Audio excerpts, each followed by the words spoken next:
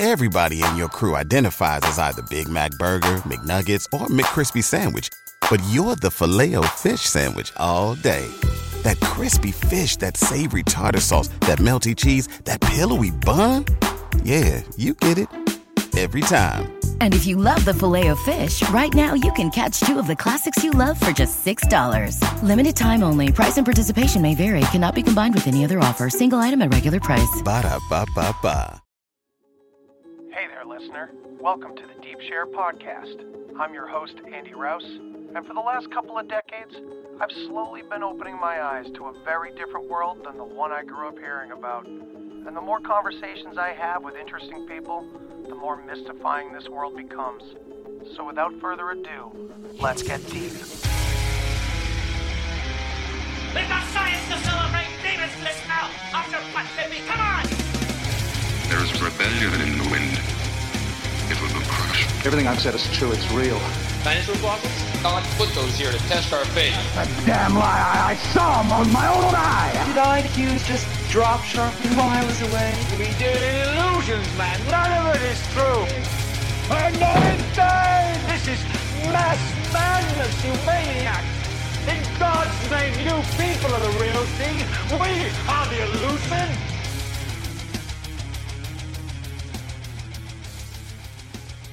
Hey, man. What's going on? How are you? Good. How you been? Good. I'm in we've got family over, so I've been kicked out of my studio. Oh my goodness. It's been reverted back to a guest bedroom for a couple days. Well, I guess you can probably put up with it for a few days, huh? Yeah, I had this really good new location, but the Wi-Fi signal didn't get in there, and I was just doing a episode like a couple hours ago, and it kept dropping, and I was like, this is not going to work. This is going to make me insane. So I'm here with the boring background, but at least the internet works, because that's the most important thing. So hell yeah, man. Exactly. Cool. So I've almost finished your book, and it's fucking great. It's fucking great. Thank you. I think it's your best work yet. Honestly, it's fucking awesome, thanks. Man. I really like it. Thank you. Well, I think it's like a nice progression from where you left off. You know what I mean? And it's kind of like hey, this is what's happening now, guys. It's funny you say that, because I started on it when I was writing Controlled Demolition. I was waiting for Berwick to finish up his parts to it. And so while I was waiting for him, and it was like months, and I was like, I got to do something else. So I started writing this, and wrote like a huge chunk of it while I was waiting for him. So that might have something to do with the tone. Then, of course, I had to go back. That was 2019 when I started on it. And then I had to go back in and be like, okay, now COVID's hit. And so there's more. There's more to this. Crap. So. Yeah, it must have felt like a huge piece of like a puzzle you had been building for a long time. Yeah. Finally got a big missing chunk that was left under the couch somewhere. Like, oh my God. Exactly. Like, where does this fit in? It's like, wait a second. This is the piece we were looking for. And now it fits here. Now this thing is making more sense. Yeah. Yeah. Well, thank you for saying that. I appreciate that. That's really yeah, nice. Man. And welcome back to the Deep Share. And I am honored tonight to have the host of Macroaggressions and author of Octopus of Global Control, The Controlled Demolition of the American Empire, and now Hypocrazy. I'm hoping I'm saying that right. Hypocrazy. It's Hypocrazy. It's hypocrisy spelled differently. It's just with crazy on the end instead of Chrissy. Hell yeah. And I feel like maybe that's kind of appropriate for the times we're living in right now. I decided I'll put Uncle Sam in a straitjacket on the cover, because that seems kind of fitting. We're all nuts these days. Everything has been turned upside down. So why not? Let's have some fun with it, shall we? Point out the insanity in the book, and then laugh at everything. Oh yeah. And actually, yeah, the front of the book, the imagery is so perfect. It sums up kind of this, it just like personifies the insanity a lot of us are seeing. It's almost like us in the straitjacket, just like, what really is happening? Rocking back and forth, going, just get me out of here. Just you want me to take the shots? Okay, the shots, fine. Just make it stop, But of course, we know it doesn't stop. It's never going to stop. There's no stopping to this. There's no off ramp. to this level of insanity. So we're going to have to take it back for ourselves. Damn right. And that is the message that Charlie Robinson has put forth in a lot of his books and his podcast. And it's good to have you back on the show, man. Really appreciate it's good to be back. Here. It's funny. I've got an episode I recorded with Bruce Fenton that'll be going out pretty soon. And so, and of course I met Bruce on your show. So yeah, so we keep it sort of full circle here, and to get, who would have thought that you bring in the UFO and maybe extraterrestrial seeding life guy to bring in some normalcy to your podcast?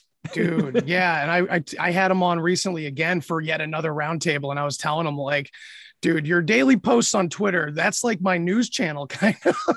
It's like my what was it?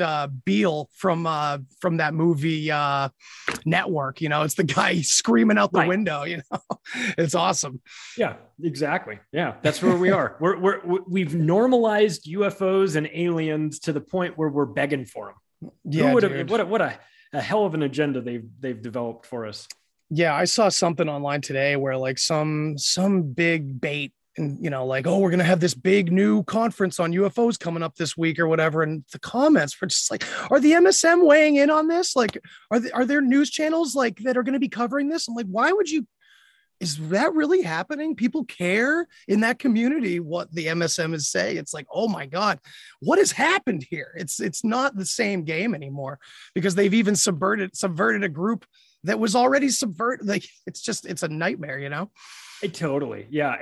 But that's the power. That's the power of the media. You know, they've gotten people very comfortable with turning their television on in the old days, I guess, still to this day, to get your information. Maybe now it might be news online, you know, I'm going to go to msnbc.com and see what they have to say about things. Why would you? Except that you get sort of trained into it so that you think, well, if I need information, this is where I go for information. So I think part of this needs to be retraining people to seek their information sources elsewhere, and just to understand that the mainstream media is just pathological in the way they deal with us, that their agenda is much different than a lot of people probably think. And so they just assume, oh, well, it's the news.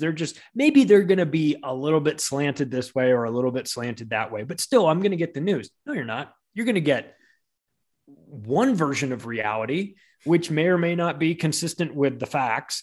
You're definitely going to get an agenda. It's going to be skewed. Yeah, there is the right leaning and left leaning and all that, but the theme running throughout is CIA involvement in all of it, whether it be right leaning, left leaning, talking about UFOs, talking about whatever. It's always going to have an intelligence agency component to it. And the difference between what's happening here, when Jeff and I write the book Controlled Demolition, we're talking about making comparisons between the Soviet Union and the fall of that empire and the American empire and the coming fall of that. The difference is that in the Soviet Union, they knew that their media was full of shit. We don't collectively. We do. In your audience, my audience, they know. But the vast majority of people still haven't figured that out. And until we figure that out collectively as a society, we're going to continue to go, I can't believe, I can't believe what they're saying. Oh my God, this is crazy. And then it didn't happen like that. Wow, that's really weird that the media got it wrong.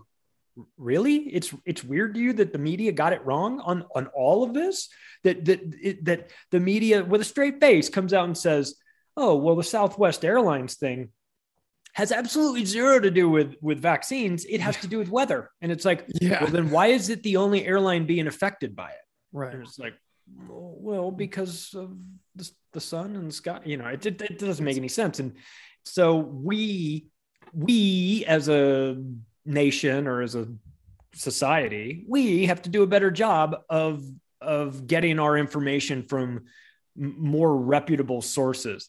And I never thought I would say that going online to get your information is where you need to go, because it was so demonized early on. I was like, oh, would you find out on the internet? It's like, right. As a matter of fact, I did. And I got a better chance of getting it right if I found it on the internet than I do if I turned on my television set. That's for damn sure. Yeah. Plus, I mean, that sentiment is coming from someone probably that's using the internet for everything under the sun already and just finds that comment convenient in that moment. Right. Exactly. Yeah. So, I touched before on how like the cover of your book like really reflects just this insane feeling looking around at other people, and it feels like their plot, their plan, whatever you want to call it, has just become so obvious. And I know we've talked about it a number of times here and there. It's so obvious. It's so on the nose. Do you think that's like some sort of sense of like inflated confidence in the plan, like some very human, very like a fallacy of humans to just be arrogant in the moment? Do you think that's what it is? It could be that for sure. It could also be a litmus test to see, like, we put this stuff so obvious right in front of their faces and they still didn't figure it out. Like, oh my God. It's the like small percentage over here. That's it. So it's like, how far can we take this? Let's do something really idiotic and see if they'll buy it. And then they put it out and everybody buys it. And they're like, we can take another step. We can move that line one more foot. We can collect it. We can continue to do this. So part of it is, that they put, look, stuff that you talk about on your show is like, part of this is like revelation of the method. This is like part of what you show, that you tell them what you're going to do before you do that, so that you're karmically, cosmically cleansed of this bad juju because you told them, and then they didn't step up and do anything to prevent it. So there could be an element of that sort of like putting it right in plain sight, which happens. Could be arrogance, could be that, I've been telling people this, that I feel like when you get to the point where you're having to offer people a year's supply of Krispy Kreme donuts to take the vaccine, that is clearly not plan A. That is plan C or D or whatever, but it's not their first plan. So if you've already got to that point, and we've gotten to that point, and we've gone past it, the plan must not be working that well, because if you have to dip into the lottery tickets for taking the vaccine, you're now into a new component, which is the carrot phase of this. Well, we'll reward them. We moved through that during the summer. Now we're in the stick phase, where it's take the vaccine or lose your job. After this, they're going to run out of tricks for us. So hold the line, and stay sane and stay committed to your ideals, whatever that may be. If it, like in my case, I'm not taking the vaccine under any circumstances. Other people may feel differently about that, but whatever it is that you believe in, and you say, this is what I'm going to do regardless, hang in there, because I actually see the insanity as a good sign. Because they wouldn't be doing this. They wouldn't need to go to this extreme length. They wouldn't need to gaslight you at this level if it wasn't for the fact that they're having a hard time selling this obviously flawed narrative. And so the more we sort of recognize that, the more that we see the insanity, not as like, oh my God, are we ever going to get out of this craziness? No, it's like, yes, you will. And when you see them doing things like this is a good sign. This means you're getting closer to the wheels falling off of this agenda, because what you don't want to see is none of this stuff.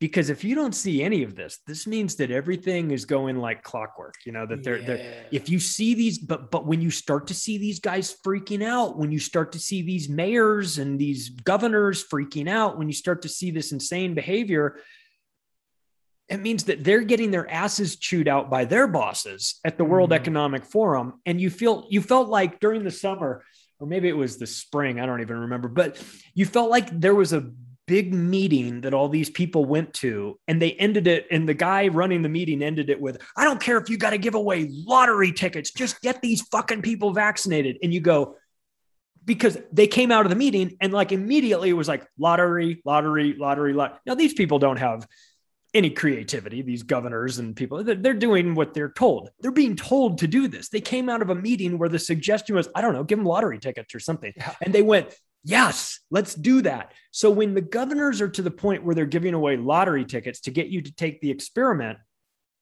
you've got to recognize that as at least a bit of progress, because they're not having the sort of compliance that they expected or need, because if they were, you wouldn't see the lottery tickets coming out. So it's clearly not happening. Mm-hmm. Yeah, that's a good way to look at it. That there's a lot more hope when you see the insanity. I'm trying to be optimistic. Me too, man. Me too. And it's hard. And like, I think I told you before that, like, I've kind of tried for the most part to avoid the contemporary COVID stuff, because I find it's useful to look way back, because you see these same patterns throughout time, of course. And I've hit a breaking point, it's like, all right, I need to, just express how I feel about these contemporary things and not act like it's not happening. Because I think that's part of a false sense of security on the other end. There's a lot of like a spiritual movement of such that's just positivity 100%, and nothing bad ever happens. It's all about your perception of it. And I think there's a good way to look at that. But at the same time, it's like, we have to recognize that this thing is now in our backyard. It's like, wouldn't you say it's like we've been spending years practicing with these conspiracy theories, years and years, and now it's like, this is game time almost. Yeah. I don't know. Is it like that? Or is it going to be subtle like it's always been? Everybody hopes for this one moment of clarity. Like, is there going to be some big move by government to like seal the whole deal in this agenda? Like, now we have you. Or is it really just going to be this subtle transition, like, that always seems to happen when things go this way? I mean, it feels to me like the Agenda 2030 year goalpost that they set out there has been moved up.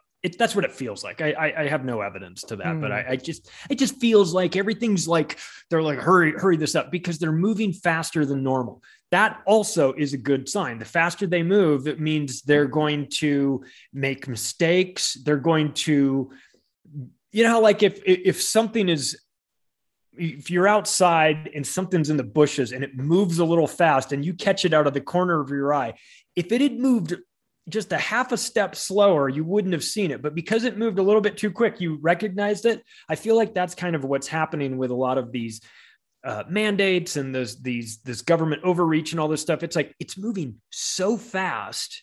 People aren't even having time to really get used to it. And they're on to the next insane thing that at some point you go, why are you doing this so quickly? Like it. So it seems like there's a quickening effect to them.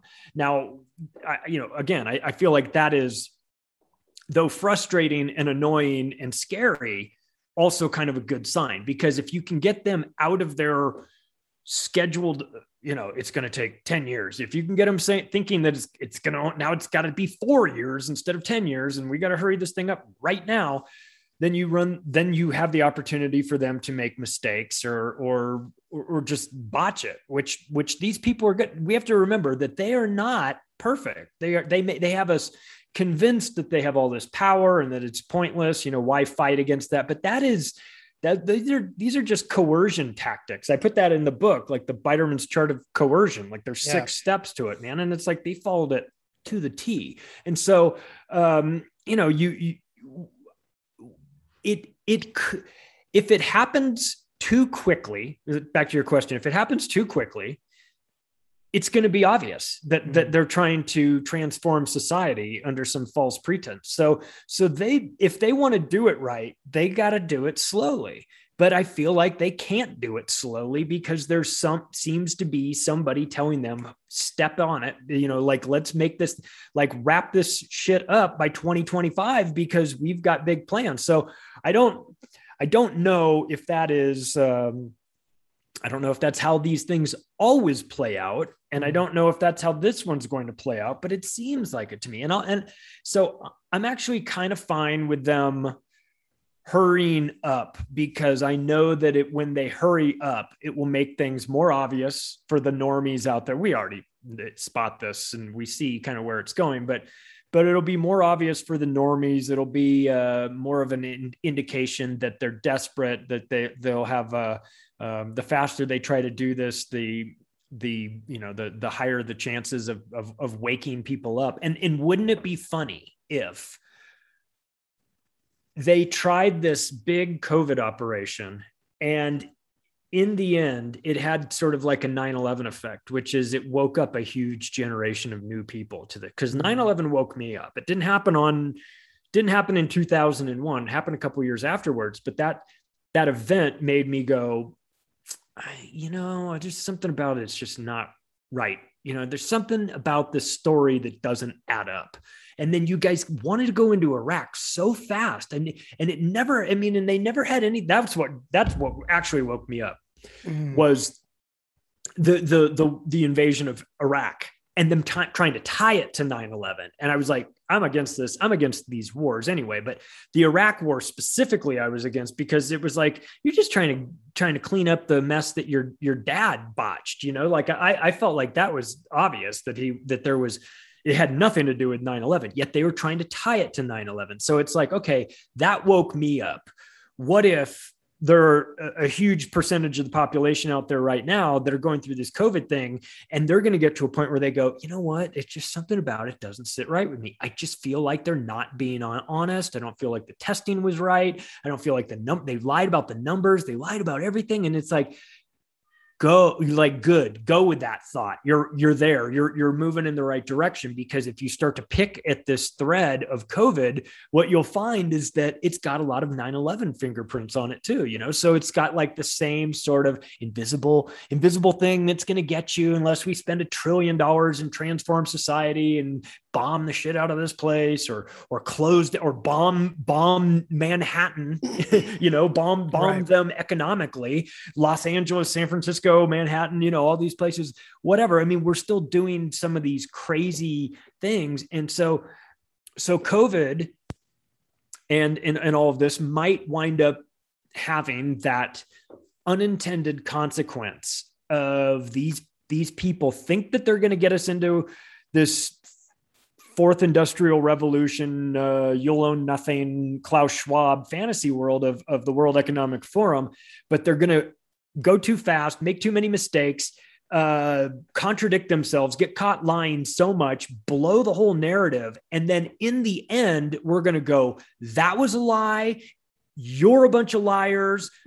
Now let's go look and see what you guys have been involved with before this. Let's go look at Fauci and AIDS. Okay. Is that a lie? Oh is the, so is, let's go look at the role of some of these, let's go look at Gavin Newsom. Let's go see what that guy's up to. Okay. You're lying to us about this. Let's go dig into your past. Let's go see what's going on with you. Let's go look into, it starts you thinking, if this is a lie, what else is a lie? And that could be, wouldn't it be ironic if they overplay their hand, they push this thing too fast, and in the end, they wind up waking up more people to all of their lives. And that is where my optimism is in this entire thing. Hell yeah, man. I totally agree. I see that more and more every day, and like we were talking about how crazy and obvious it's getting. The more obvious it becomes, the more that's what immediately hits me. I get excited because I'm like, I picture like 500 people like seeing that didn't see this before, but then suddenly was like, oh shit, what's happening? This is right in my face now. Finally the gears start turning. You know what I mean? Yeah. It's a matter of time. There's always that one thing. There's that one thing. Yeah. And you just go, it's got to be personal, right? It's got to be a personal It's thing. Because like every one of us, we all have podcasts. We all do this. We all are screaming our truth and everything, but it really takes whatever that one person is affected by, it seems, you know what I mean? Yeah. Like for you, it was real estate, right? Yeah. And for me, I lived through the real estate. That was a big part of it anyway. Yeah. And that woke me up to the financial part of it. But let's just imagine if your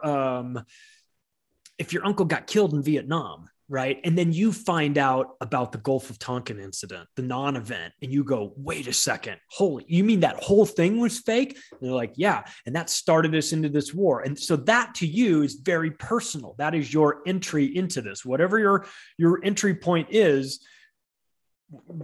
just get in, you know what I mean? So Right, that's your yeah. entry point into it. And it might be Vietnam for you because Uncle Bob, you know, and it might be 9/11 for somebody else. It might be COVID. It might be Sandy Hook. It might be the Oklahoma City or whatever, you know, it's one of these things. And you go, I don't like the feel of this. And then you look into it yourself, you take, because you know that nobody else will, it's out of the news cycle, or you don't trust the news. And maybe that's part of this. And you start to dig in, and then it becomes real to you because you're putting in your time and energy, and you discover that this thing that was bothering you, there was a reason why it was bothering you, and you were right to be bothered by it. And if that's bothering you, what else is out there that could be, you know? So it starts you down the rabbit hole, as they say. Right, and that is that's how it happens for a lot of people. And then you sort of get, you know, depending on your level of interest or time availability, you know, things like that, you start to kind of get, at least in my case, I just wanted to figure out how all this stuff works so that I wouldn't be the sucker playing 3-card Monty, getting suckered in like everybody does. You know, you're going, how do I keep losing at this? So like for me, it was the living in Las Vegas and working in Las Vegas real estate during the big peak, and then boom, the peak and then the big crash where everything just collapsed. And living through that and watching the shadiness of it all while it was happening, while it was booming, and then trying to understand the financial side of it and how Wall Street works and how the banking industry works, how money is. So that to me started me down this path, not because I'm like, I'm going to write a book and do podcasts and things like that. I had no interest. I didn't know any of that stuff was going to be in my future. I just didn't want to be a sucker anymore. I just wanted to stop being on the short end of that. Cause it's like, I got creamed in the .com stock market thing, made a lot of money on the way up, and then didn't see the signs and got creamed on that. You get creamed in real estate and then same thing with when oil peaked in 2007. And my buddy was in an oil company and he's like, put money in here. So we're doing all, and then I just kept getting screwed on these things. And I was like, okay, maybe I'm just bad at figuring this out. And then it was like, well, or maybe there's more to the story. Maybe there's some manipulation going on behind the scenes. And maybe it's all the above. Like maybe I was just picking bad stocks, but you go back and you look and you see like, okay, I see how this cycle works. I see this is when the people are getting in. This is when these people are getting, the smart people are getting out. But while they're getting out, they're on CNBC telling you to stay in. You know, and like, oh, they're lying to us. Oh, those guys were already out when they were saying that. Oh yeah, they've been out for months. Oh shit. And then so I had to like come to a realization about my relationship with the mainstream media.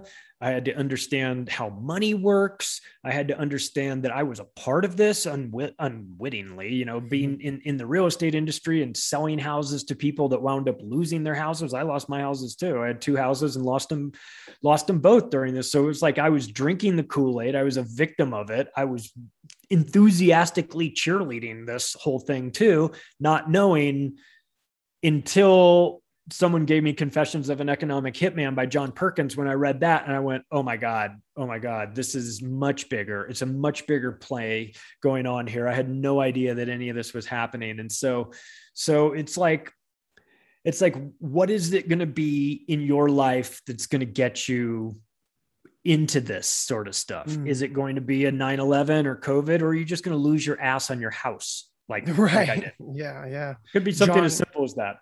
Dude, John Perkins' book blew my mind wide open. And I think I immediately ran out and bought it for my father too, because we always butt heads on these topics, you know, and I don't know if I ever actually gave it to him or not, but man, that book was so right on the nose that you start to see the patterns of what this crime family like behavior has been going on throughout the world.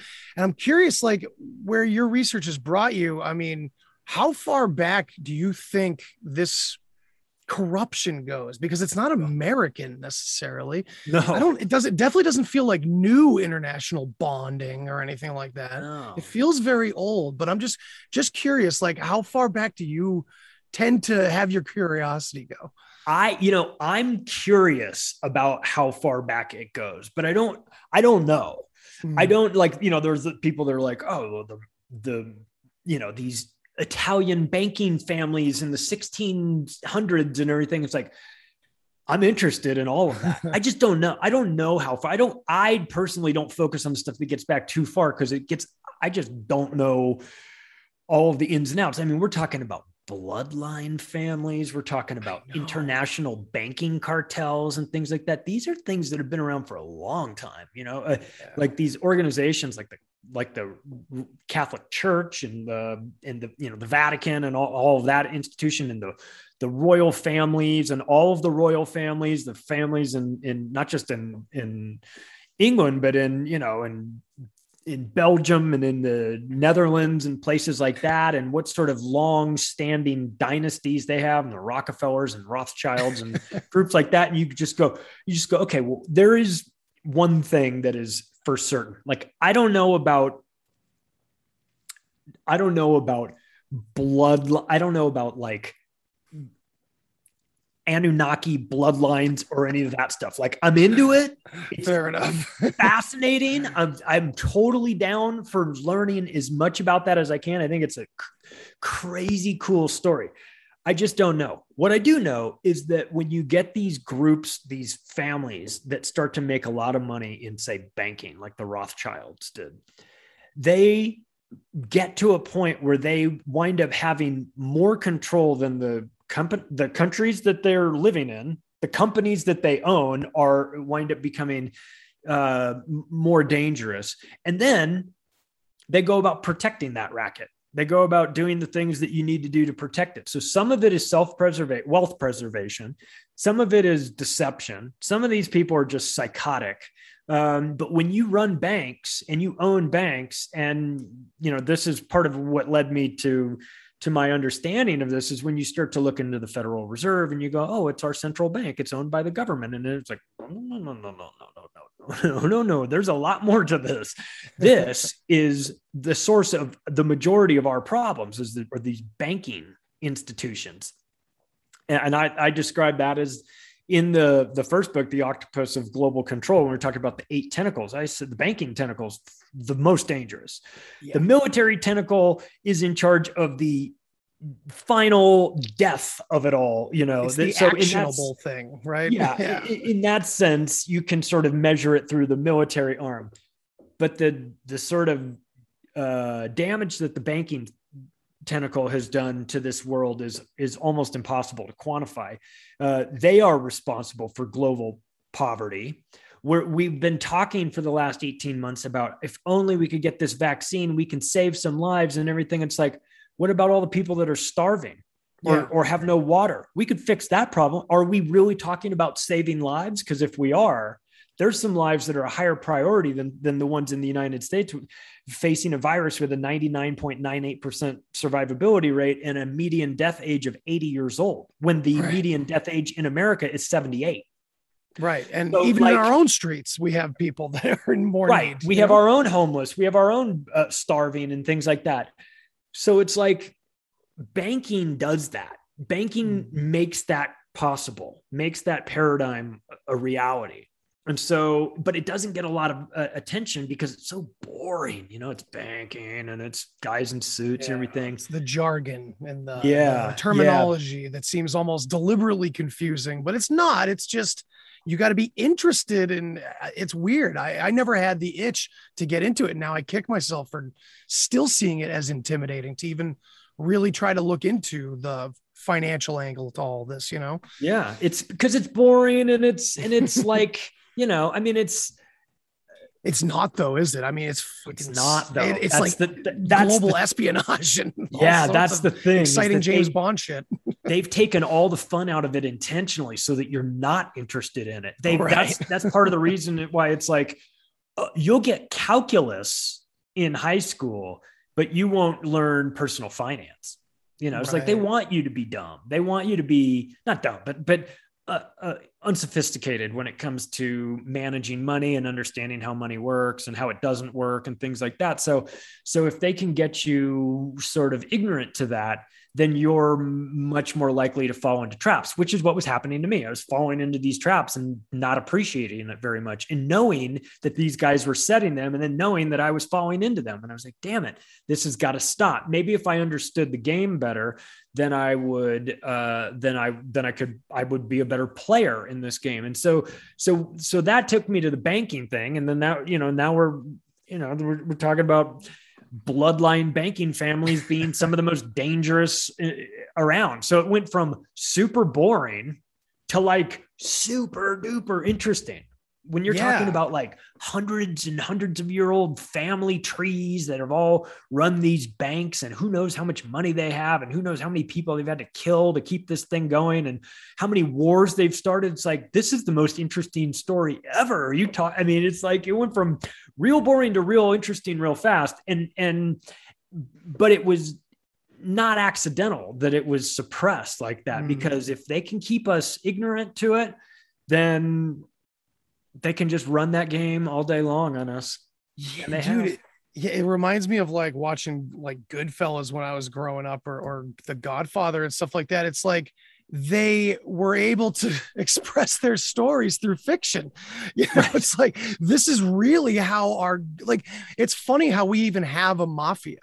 Like, why do we even know about that? Because it's like, it's a convenient example. So it's like, yeah, look at this that exists. It's not us, but check this out. It's terrifying, isn't it? That this exists in society. Don't worry, we got you.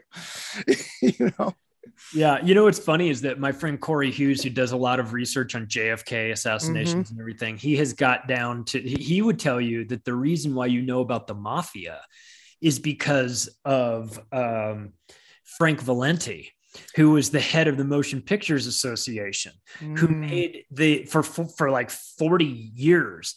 And he made it so that in Hollywood, you focused on the Italian mafia instead of the Jewish mob, who was really running the show and running Hollywood, but they didn't want you to know it was them. So they made the Italians look bad. I don't know if it maybe even to say that made them look bad might even be inaccurate, because it actually kind of made them look really cool to a lot of people. Scarier and more intimidating. Yeah, more interesting. They played up this angle of this, it's the Italian mob and the Italian mafia. And it's like, who was running Vegas? It wasn't the Italians. You know what I mean? So there's even deception. There's deception everywhere. Yeah. Do you think so? I mean, it's hard to say, I guess. Like, do you think there's like one thing behind it, one brain behind the whole thing? It does feel like a lot of factions that maybe are privy to the same information as one another, perhaps, but maybe vying for their own ideals or own agendas. It's like when you write a book, The Octopus, it makes there's almost like an assumption that there's one main thing controlling this whole thing.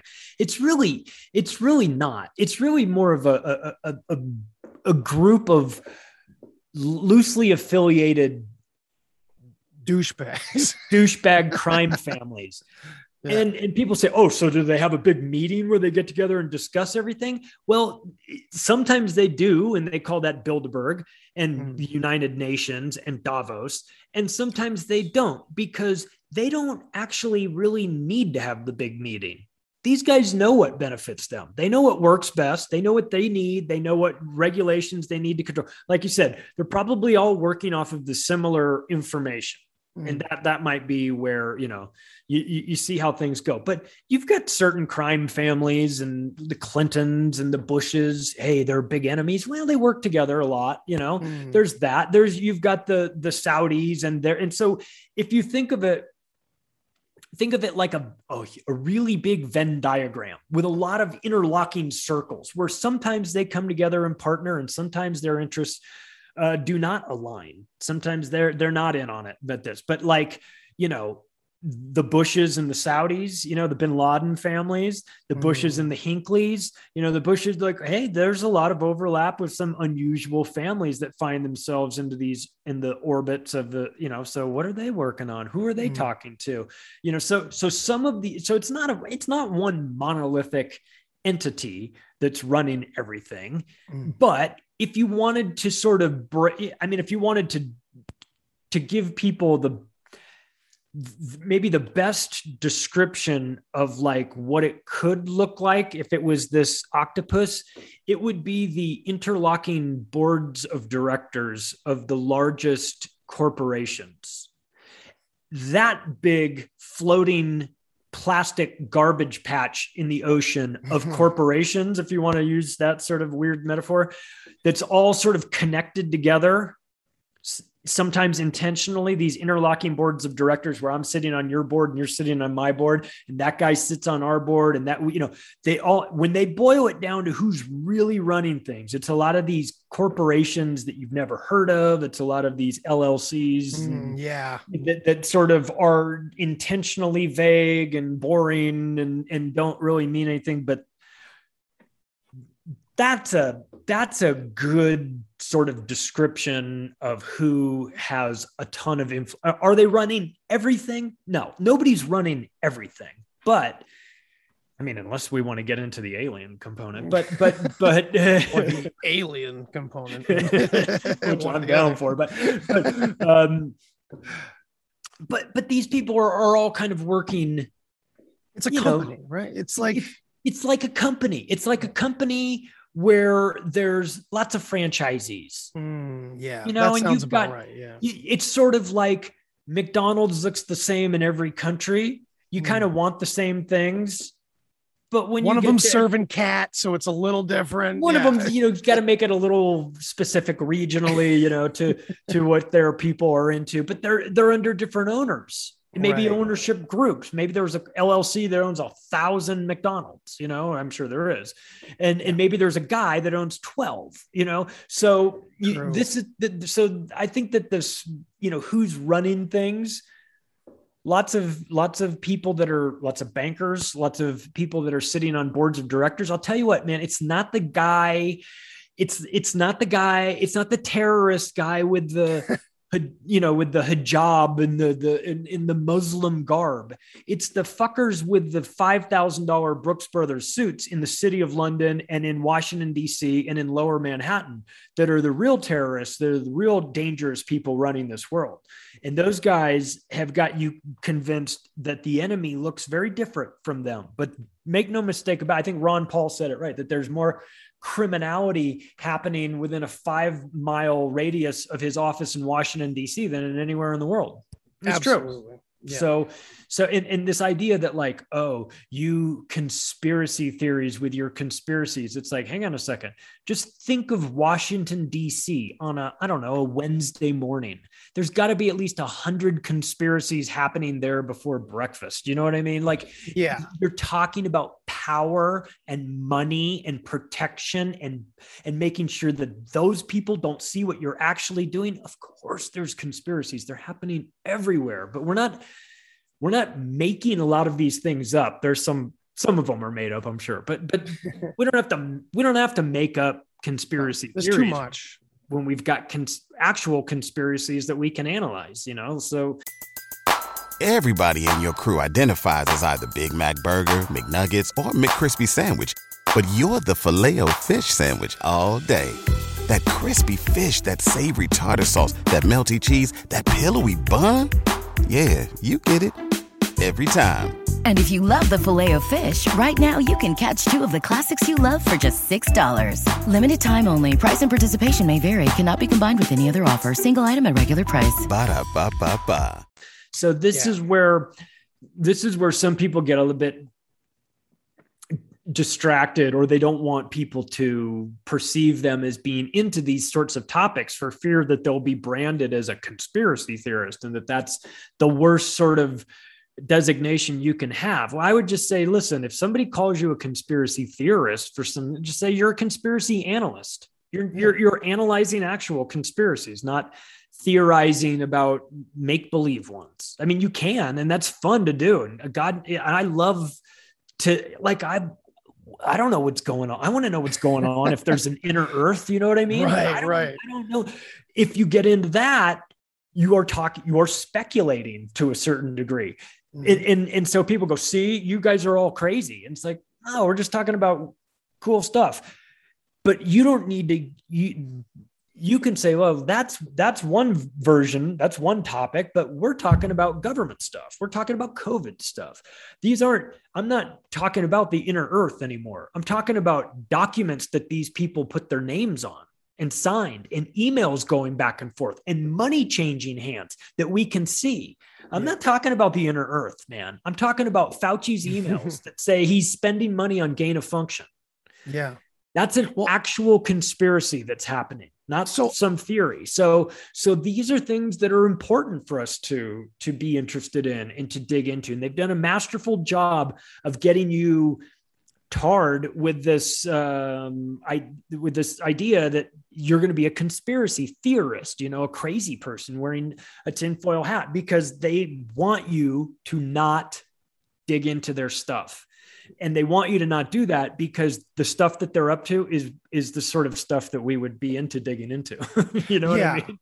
And you bring up the gain of function thing. And honestly, I've been ignoring most of the articles I've been seeing come out in the past like 2-3 weeks, because 3-4 weeks ago, it's like maybe even a little further back when the gain of function stuff was really starting to hit everywhere. It was like, okay, well, and maybe this was pessimism on my part, but I immediately had the thought like, okay, well, if it's being reported, then they've found a way to talk about it. That's okay for them. Right. I mean, that's the first thought I had, was that, well, if anything is being talked about that sounds like it might help us, and it's coming from the mainstream media, or I don't know. I don't know if I trust Rand Paul, and I like him. I like the character he portrays, at least, I do. So it's like in the same boat. It's all hitting and we're all seeing it. I worry. Maybe am I being too paranoid, Charlie? No, because I see it. I see it being talked about, and I immediately go, why are they telling us the truth now? Well, I don't even know that that's the truth. I know. That's where it came from. You know what I mean? I think it's the truth that he was financing gain of function research, because he's doing that. I mean, there's all that. But, I frankly, my little conspiratorial mind, when someone says, where do you think it came from? My mind goes to a U.S. weapons lab, like Fort Detrick or the one in Galveston. That's where my mind goes to. My mind goes to, hey, if I was going to do this, and I'm a crazy globalist maniac running this operation, you'd be pinning it on somebody else, right? So of course you would make it look like it came from China, or that it was Chinese. I mean, I would go to the U.S. military games in Wuhan in the October of 2019, where you've got all these people from all these different countries that are all going to get. I don't know if you've read that document that came out where. Was this about the testing that they were doing? They were going to create a new COVID or our new coronavirus or something? No, the military, the U.S. military games, like the Olympics for the military, was held in Wuhan in October of 2019. Oh, and yes. Went there, and a lot of the people were like, that city's really trippy because there were no people anywhere. We heard rumors that the government told all the citizens to stay inside. And we didn't know why, and we didn't know what was going on. We just knew that the place was really weird. And then we knew that a bunch of people got sick, and the stuff that they got sick with we didn't know what COVID was, but it's what they had matches what COVID was. Wow. So we think that our guys got it early. Now they're starting to send letters to Lloyd Austin and to General Milley asking him, tell us what you knew about this, because we've got all these reports. I mean, now we're starting to get Congress people involved in asking the military, tell us about this. So really where my brain goes to is this is some operation that was from a U.S. weapons, bioweapons lab that was intentionally released in China to pin it on China, to cause this whole thing, to create the Great Reset, to create the Build Back Better, to get the World Economic Forum. I mean, you've got Event 201 role-playing this. You've got SPAR's pandemic document that came out in 2017 role-playing this almost identically. I mean, there's a lot of, you've got to have some real magical thinking and some real coincidence theories happening before you go, there's a lot of advanced knowledge of this stuff. This wasn't an organic, it certainly wasn't bat wet market bat story. No. That feels like something else, into like symbolism of some kind that they're throwing at us, or something. Yeah, don't you? Exactly. That's why I like you go into like you get into that side of it too, which I can forget. I can miss sometimes, and then it's like, oh yeah, that's weird. Right. There's that other layer on top of this where they put the little like the icing on it, where it's like a nod to their buddies. Like, yeah, and that's the part that I find is so hard to sell to so many people, because a lot programming, of it, yeah, that kind of stuff. Yeah. It's hard, but then I think predictive programming is getting a little bit easier on people, because it's like every time I turn around, my wife and I are watching like a movie. We've been doing this thing where we can't find any modern movies that we're into these days. Nothing coming out is any fucking good. No. For the most part, in my opinion. So we've been going back in time to the 90s, the 80s. Every 5 minutes in any movie we're watching, we're just looking at each other like, are you serious? What the fuck symbolism was that about? Like, it's just peppered everywhere. It's too much. So it's like, after a while, yeah, like you said, too many coincidences. You can't deny it anymore. I love that stuff though. But and then that makes you think like, okay, these people are really devious, because they're planning this years in advance. They're putting their symbols right in your face, knowing that if you ever find this out, you'll know it was them, and you'll know that they did it, because it's like their movie when they've got the pedophile triangle symbol behind the person, and you're like, and I don't know what it means for 40 plus years, and then all of a sudden I see it and I go, oh, holy shit, it's right there. So that's like another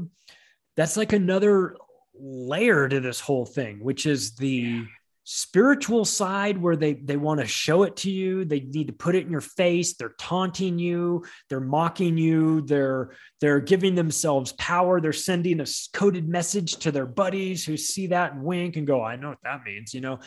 There's like a whole nother language being spoken that we don't even typically notice. Right. And once you get a little bit deep, you start to figure this out. I'm still learning all these things. I'm still finding it fascinating. Once the algorithms start finding you, then you go, oh, like you start to see a whole new layer. And then you think, these people in Hollywood, man, yeah, there's some devious motherfuckers there too. They're putting some hardcore messaging in there that's not accidental. There's some things that are happening in these movies well in advance of major world events. And you go, okay, that seems a little bit too coincidental. Like, did somebody know this? And I know we can also make something out of nothing. Like, we can, yeah. Watch, hands on his watch. We're at 9/11, and it's like, I don't know, maybe it's hard. Yeah. But then there's some things that you see and you're like, whoa, okay, hang on a second. And now, God, I mean, I don't know. How do you feel about this? Like, you turn on Netflix, if you want to go watch. I loved Black Mirror until it became like present day. Right. Like, oh wait, this is now. Now this isn't like some creepy future anymore. No, it's kind of like, are you seeing that too with these futuristic movies that you're like, I kind of don't want to see what my future is going to be now, because it doesn't look very good. Sci-fi has always been my favorite subject. It's that classic story with, love planets, love space, love all of it, love Blade Runner and Doom and all that. It's my favorite shit. But yeah, like I said, we can't watch anything new. It's mainly me being upset about it, because I'm looking through all these endless sci-fi movies. It's all just the same crap. And I do. I just see that all I need is Terminator. It gave me the message at 7. Terminator 2 told me, oh shit, look out for the robots that are trying to kill everything that's organic. Okay. And that set the stage. I didn't need any more, but now that's all it is. It's all about AI taking over everything, or video game stuff. Like, here, this is an interesting thing I've stumbled upon just for the hell of it. This digital twin stuff. Have you heard about this? Yeah. This whole matrix that they're building, kind of like a digital future. And this is part of their great reset, I guess. But there's also an interesting thing going on in video games, where there's a lot of frauds out there making really shitty, quick demos and selling the crap out of them and just making a ton of money.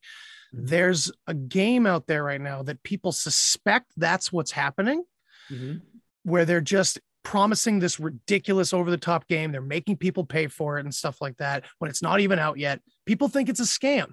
But what this game is a literal digital copy of Earth where you can literally use the stock market. Like, commerce continues on this digital game that hasn't been released yet. And they're selling meter by meter blocks of this planet to fund the process of this game. And a lot of times when these scams happen, they never come to fruition, and, you know, developers fall off and, oh, sorry for your money loss. That's it. That's the end.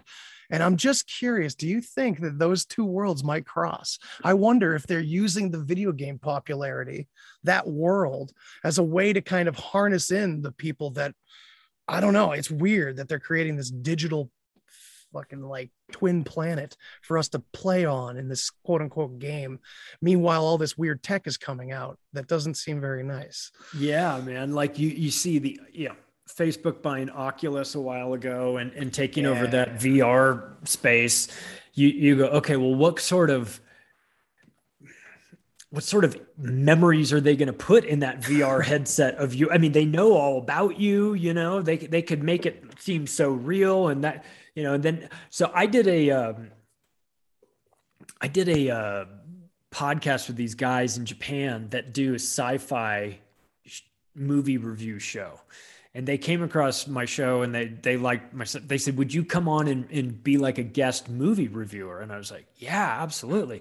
And they said, you can pick whatever sci-fi movie you want. And I said, well, I want to do Minority Report because so much of that shit is coming true. Right. So I went and watched the movie twice, and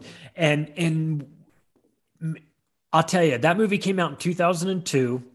It was about a time, it was predicting 2048 or to somewhere near Blade Runner. I know that 2052, somewhere like there, right in that range, late 2040s or early 2050s. And some of like a lot of the technology that they were talking about in that future is already out. You know, I was watching that movie now going, oh shit, it's getting faster and faster and faster. The technology that they're talking about is getting, I mean, the stuff that they had was like, you know, drag and pinch and all this sort of, that's true. Touchscreen type stuff. And a lot of the tech that was in the house was like Alexa type stuff. And so it really kind of freaked me out because I realized how dystopian we've gotten, and yet it's been kind of incremental. And I think video games helps to get kids there. I mean, I don't play video games anymore, but when I was a kid, I was just obsessed, be it Atari and ColecoVision or arcade. You know, it's Saturday and Sundays, man, I was at the arcade, like just playing video games. That's all it was. Hell yeah. And those existed.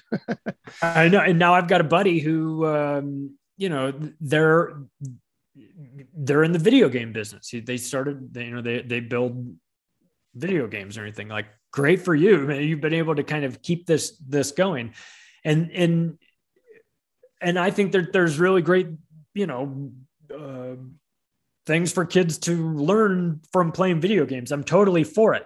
But I do also recognize that the U.S. military spent a bunch of money to create a video game.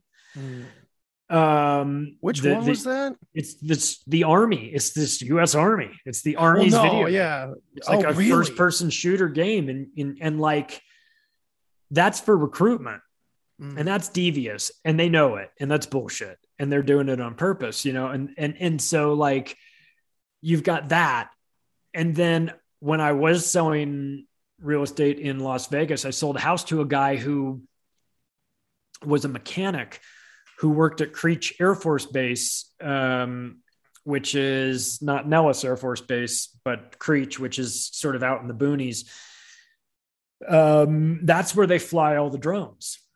In Afghanistan and Iraq and wherever, they fly them from Creech Air Force Base right outside of Las Vegas. And this guy was the mechanic that worked on the cockpits where the pilots fly them. And so, I mean, I know that that's happening there. So there's a video game component to that, because those people are killing wedding parties, guests at wedding parties, and children and things like that with drones that they're flying on the other side of the world.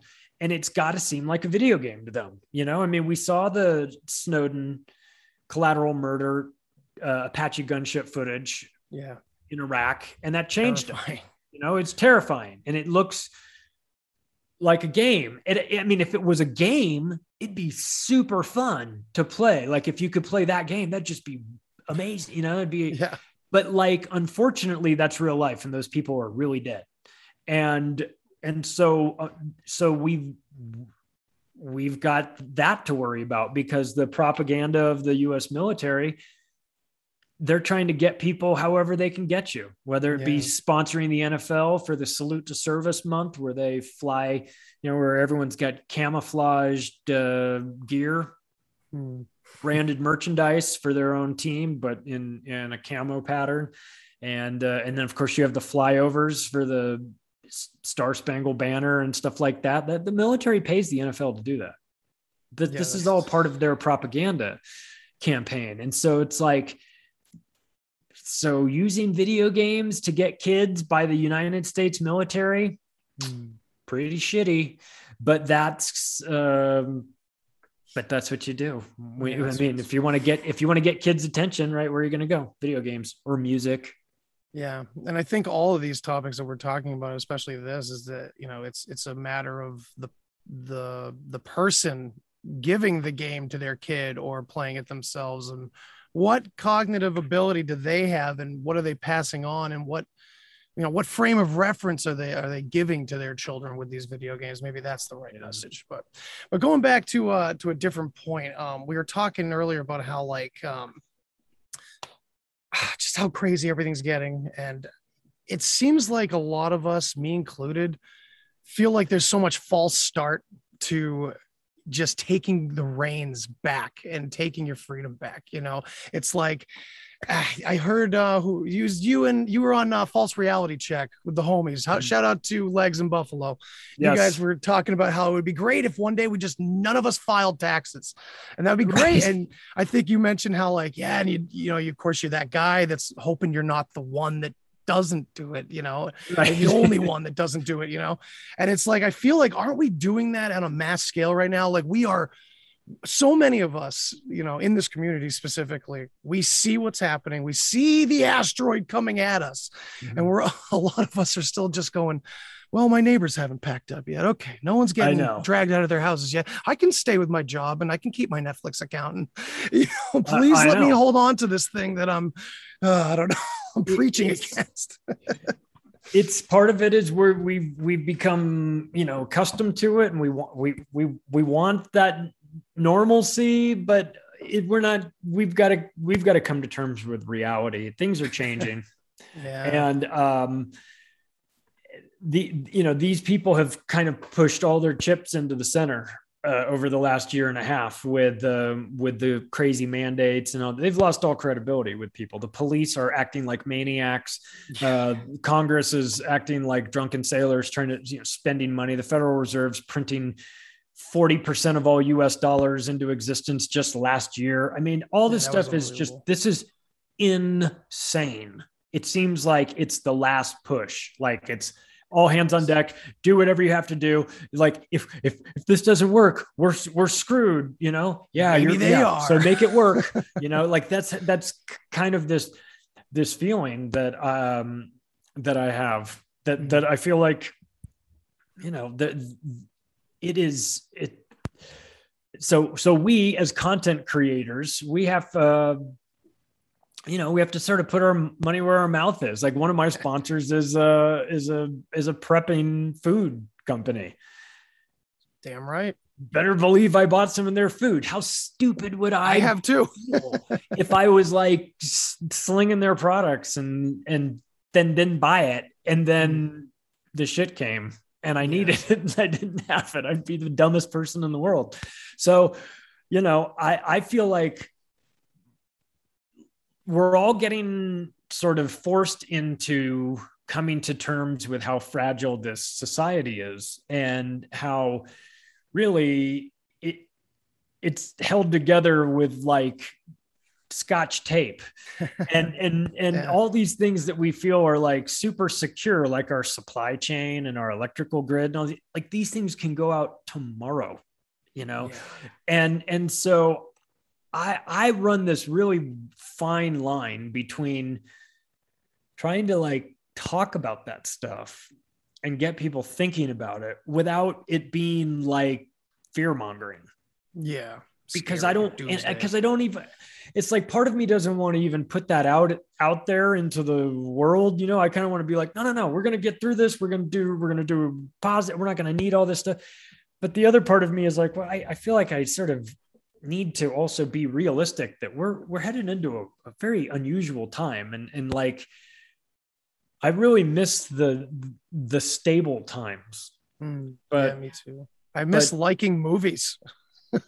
I miss liking movies. Yeah. There is some, you know, there was some nice components to being asleep. You know, you could just watch a TV series for what it was and not know that, you know, the underlying theme was all a gigantic lie run by the bankers, run by the globalists, you know. instead you can be like, you just shut the fuck up and enjoy this movie. Yeah, seriously. Like, the steak tastes delicious. Just enjoy it. The steak tastes delicious. Exactly. There's an understanding of wanting to go back to that. You know, there is, but it's like, what are we going to do? Like, if you recognize this stuff now and you see what's happening there, I feel like I have an obligation to at least talk about it and say, do you also see these things? Am I the only one that's losing my mind? Or does this seem like inconsistent with how you would behave in let's just say as in a pandemic? Would you be doing all these things? Am I the only one that sees this? So I don't know. It's that weird line between trying to like talk about the stuff because it needs to be talked about, but without giving it too much energy, you know, and also still appreciating like what we do have and kind of focusing on like other good things, you know, not to say forgetting that we're getting our rights stripped from us left, right, and center, but I'm not saying that. I'm just saying, but also simultaneously while being pissed off about that, be appreciative for what we have. And maybe this is maybe we're going to be forced into becoming a little bit more self-sufficient, and that won't be the worst thing in the world. You know, maybe we kind of needed a reality check. Maybe this is what communist countries go through, right? Before everything's about to fall apart and those people figure out, I need to get the fuck out of here, or I need to come up with a strategy, or I need to develop the Underground Railroad, or I need to have some sort of plan in place. Because if you don't, you get loaded up in a boxcar and resettled in the East because you don't know any better. You know, you just believe the propaganda. So it's like, it's a growth period, right? I mean, it really does feel like, you know, that's a good way to approach it. Kind of like a therapy session. We're getting regressed right now. We're all as a society kind of getting regressed to all of our problems that we want to ignore. Yeah. And now we have to face them. But I mean, the good thing is therapy usually leads to growth, right? Yeah. Hopefully. Yeah. Maybe we needed that. Maybe we were a bit too spoiled. I don't know. I'm glad a lot of people are waking up though to the fact that the media is not their friend, that big business will praise you one year for being a brave first responder and then throw your ass out the next year, the minute you get on the wrong side of the narrative. You know, that's been an awakening for a lot of people. Like, oh, I thought my company cared about me. Really? Yeah. Some companies do, most companies don't. So we've had a rude awakening to some of the realities of corporate America and who really runs things and how they tend to operate. And I think that some people that are, especially people that work in like the medical industry, the healthcare field, have seen just how quickly they can go from hero to villain. If you become somebody that no longer is still on the narrative team, you veer off of that on one topic, you're out. Yeah. You know, so and then you see the narrative for the first time. A lot of those people are then there is a narrative. Oh my God. Yeah. Now I get it. I thought you guys were all a bunch of complainers and crazy people. Now I get it. Now I understand why you're complaining. Now I understand why you're right. There is a gigantic narrative going on. Oh shit. And as long as I was in with it, I was like going with the flow of the river. Yeah, the minute the fish doesn't question the water in which it swims, you know? You got it. The minute you get outside of that stream, you go, whoa. It's like they've left you, man. If you're not on board with that team, if you're not ready for your 4th booster shot, then fuck off. You are dead to them. Yeah, man. And that's why I'm really thankful I did all those psychedelics, because I feel like that perturbed my consciousness enough to not fall for a lot of this shit now, because that was my wake up call. I know you've had some crazy psychedelic experiences too, which is cool. So that's a whole nother ball game. I won't keep you too long tonight, but it was really great having you on, man. Oh, go ahead. What were you saying? Well, I was going to say that I don't discount the benefits of psychedelics. Oh, absolutely not. No. I think that they are, you know, I think that if you got everybody who was allowed to, you know, felt comfortable legally or whatever, admitting to some of this, and you got the alternative media, the people that you consider to be able to see through the bullshit, I bet you they would score very high on the psychedelic test. I mean, meaning have at least had one psychedelic experience. I think that is not required, but puts you initiation. It puts you in a better frame of mind to deal with this stuff. It just kind of gives you an alternative perspective on things. And once you get an alternative perspective on society from a psychedelic standpoint, then you go, oh, I didn't even know there was any alternative to society, to the way everybody thinks. Then you go, you mean I'm allowed to think differently? And it's like, if you can, and that stuff kind of helps you so that you can, you know, and it's not to say you need to like eat mushrooms every day, but like it does, you know, there's some scientific benefits as well, talking about the rewiring of the neurotransmitters in your brain, doing PET scans and things like that, and saying they reconnecting neural pathways, you know, before and after psilocybin mushroom trips and everything. And I had been telling my mother that since I was in college. I was like, I'm telling you, these things are good for you. They're like, actually, I said, not only are they not bad for you, I'm telling you, they're good for you. I scared the shit out of them. Oh my parents were terrified. I'm like, no, it's going to be great. It's going to be great. And they're like, what is happening? But sure enough. Yeah. And now it's everywhere. It's in the medical field. The results are there. So it's like, holy shit, did I bring that back with me? Maybe I did. Maybe it was a premonition. Yeah, but that stuff, but having that ability to kind of see the world in a different way, I think makes you, I don't know if better at figuring out the bullshit, just maybe more interested in figuring it out than other people. But I mean, everybody I know that does this sort of stuff is like, bring on the mushrooms, you know what I mean? Right. Yeah. Kind of allows you to I don't know, to just get also get like a check on yourself. Yeah. I mean, you said it best when like you take them and then you go, oh, there was an alternative to society. It's kind of like, you know, Eve eating the apple and Adam eating the apple, and suddenly they realized they were naked.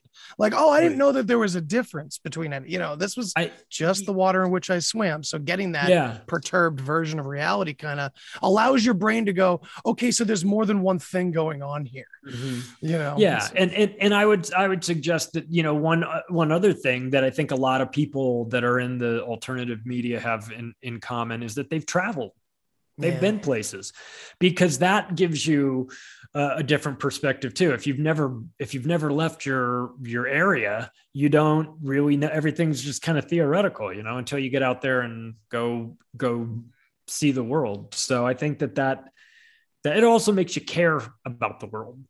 If you've been to a place, you tend to kind of like have a connection to it. And so I don't know. I think that these are, you know, we're in a real interesting time right Yeah, now. that's for sure. It feels dire. I mean, it feels dire. It feels, and I don't mean that necessarily in a negative way. It feels important. Yeah, I like that. Like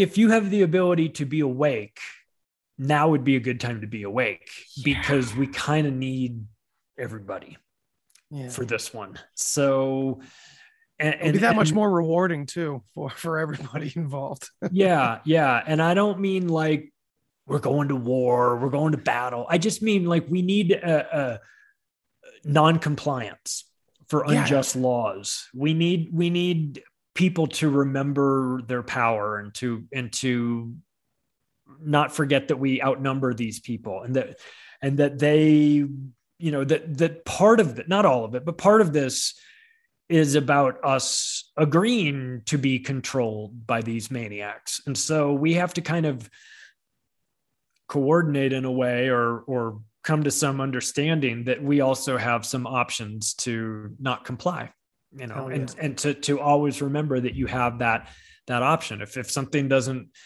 sit well with your soul, you've got to examine why that is, and just because something is legal doesn't mean it's right. And just because something is illegal doesn't mean it's wrong. It just means that a couple of assholes in a suit got together and decided that it was legal or illegal.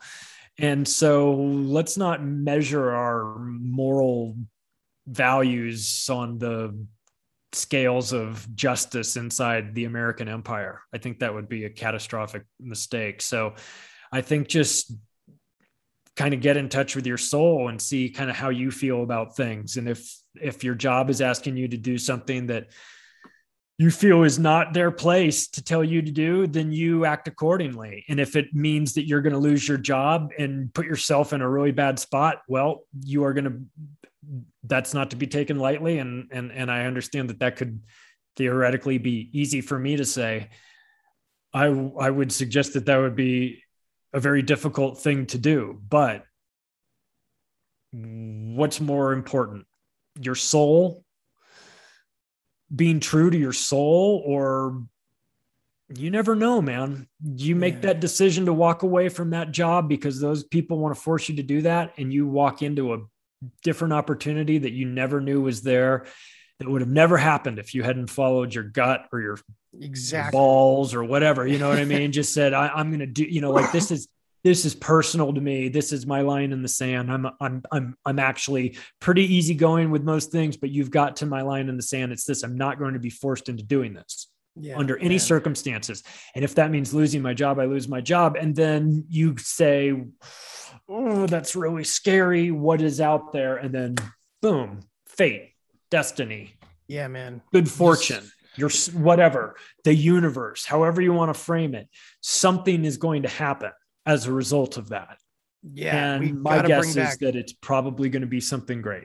We got to bring back that gut, that attention to our gut, that intuition, man. We have to bring that back, because I feel like we probably had it a long time ago, vastly, but now it just seems few and far between of people that can pull it together and remember that they can make their own decisions about these things, and they don't have to look to anyone else to make the right decision for their soul and their self. And what are you going to be able to live with?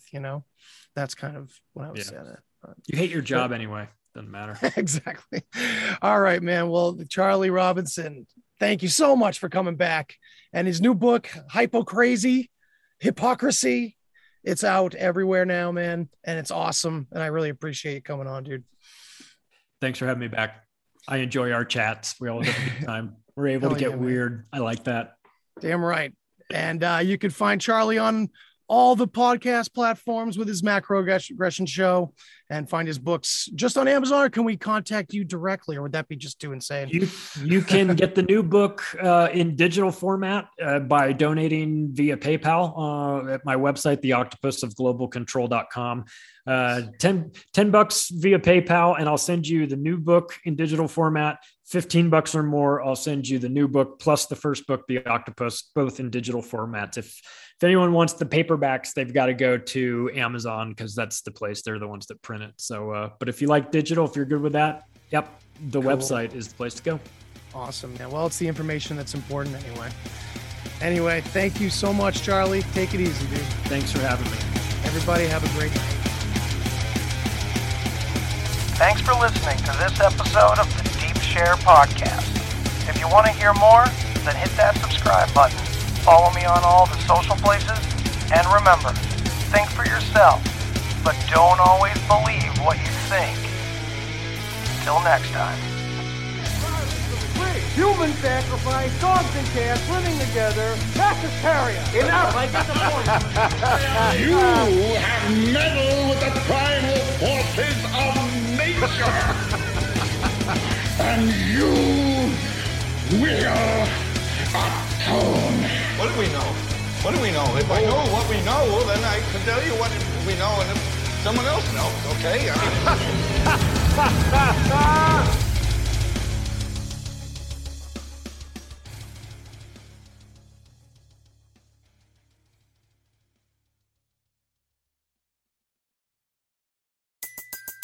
Everybody in your crew identifies as either Big Mac Burger, McNuggets, or McCrispy Sandwich. But you're the Filet-O-Fish Sandwich all day. That crispy fish, that savory tartar sauce, that melty cheese, that pillowy bun. Yeah, you get it.